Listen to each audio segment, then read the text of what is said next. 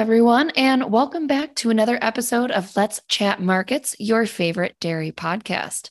I know you all missed Lucas Feast dearly, so luckily we have him back on with us today to discuss lots of interesting fundamentals that we observed this past week. Butter was again in the spotlight as the CME spot market officially hit fresh all-time highs twice. But overall, dairy markets looked pretty supportive this week. Coming off of a longer holiday weekend here in the US, we kicked off the shorter week with a highly anticipated global dairy trade auction. And we also got updated US trade figures this week, which once again reached an all time high for the month of July. Before we get into that new data, we never really got a chance to review the July dairy product production report from the USDA because Lucas was out last week. So let's start there.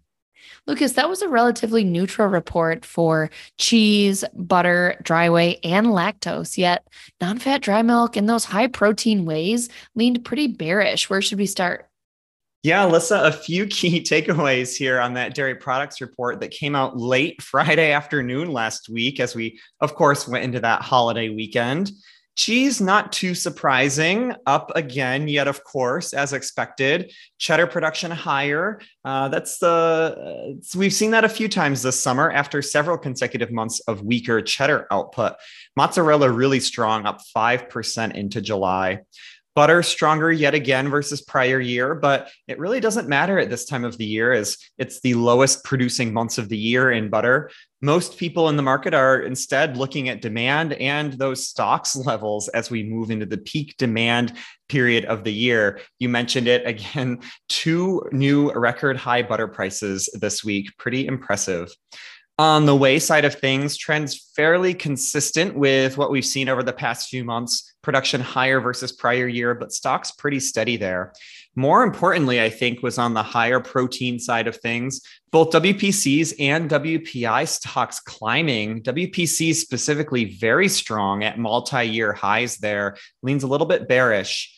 And then, as you mentioned, of course, on the non-fat and skim side of things, combined production in those products climbing higher versus prior year for the first time since last November. Stocks also continuing their climb higher, eclipsing prior year levels. Both of those are bearish signs there. We've got plenty of product on the supply side and stocks higher as well. Yeah, those inventory levels were a bit shocking. I appreciate that roundup, Lucas.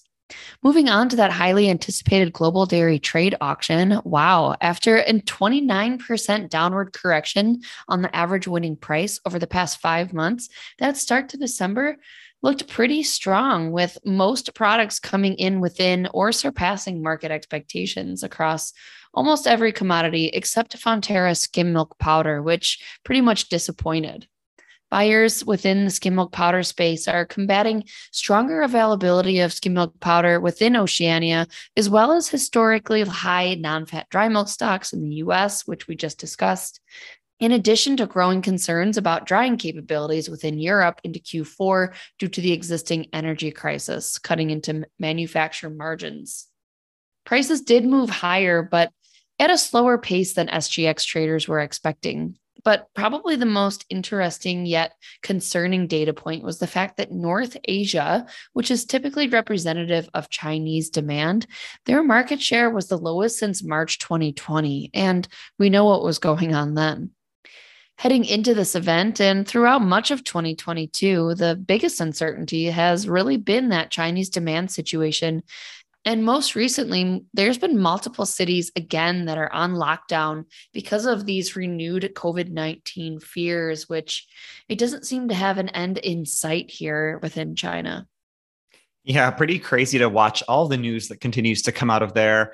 I think the only other thing to add, Alyssa, is on alternatively, purchases from Southeast Asia and the Middle East were quite strong as those regions take advantage of that less aggressive bid from China. Both of those regions really kind of propelling the gains that we saw. While whole milk powder did increase, prices remain well below the first half average this year. As a result, buyers outside of China, as I mentioned, stepping in to take advantage of what has become quite the value buy there. Right, exactly. While prices have backed off recently, these are still historically high levels, which makes it even more interesting to see Southeast Asia and the Middle East continuing to bid up product. And that could be said for fat markets as well. Yeah, shifting back domestically, I think the only other big piece of information that we got this week was US dairy export and import data. This again, of course, for the month of July. Total cheese shipments, yet again higher. It was the 13th consecutive month there that we saw cheese shipments higher versus prior year. Butter, very strong as well, up 77% versus 1 year ago, 13 million pounds leaving the US. Of course, just a drop in the bucket compared to what we use here domestically, but still impactful here as we hit record high prices at the CME. On the whey side of things, kind of impressive there, eclipsing prior year levels. Yet again, we're finally shifting back to kind of more achievable, let's call it, prior year data points there as Chinese demand started to waver into the back half of 2021.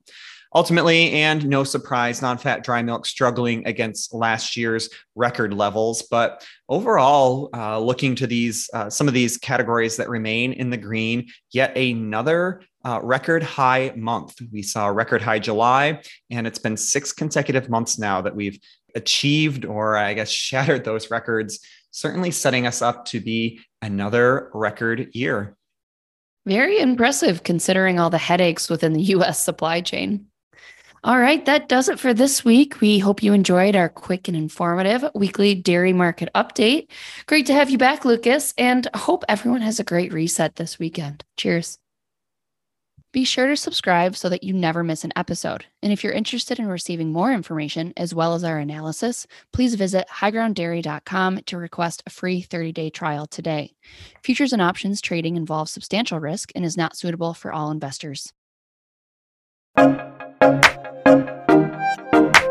Thank you.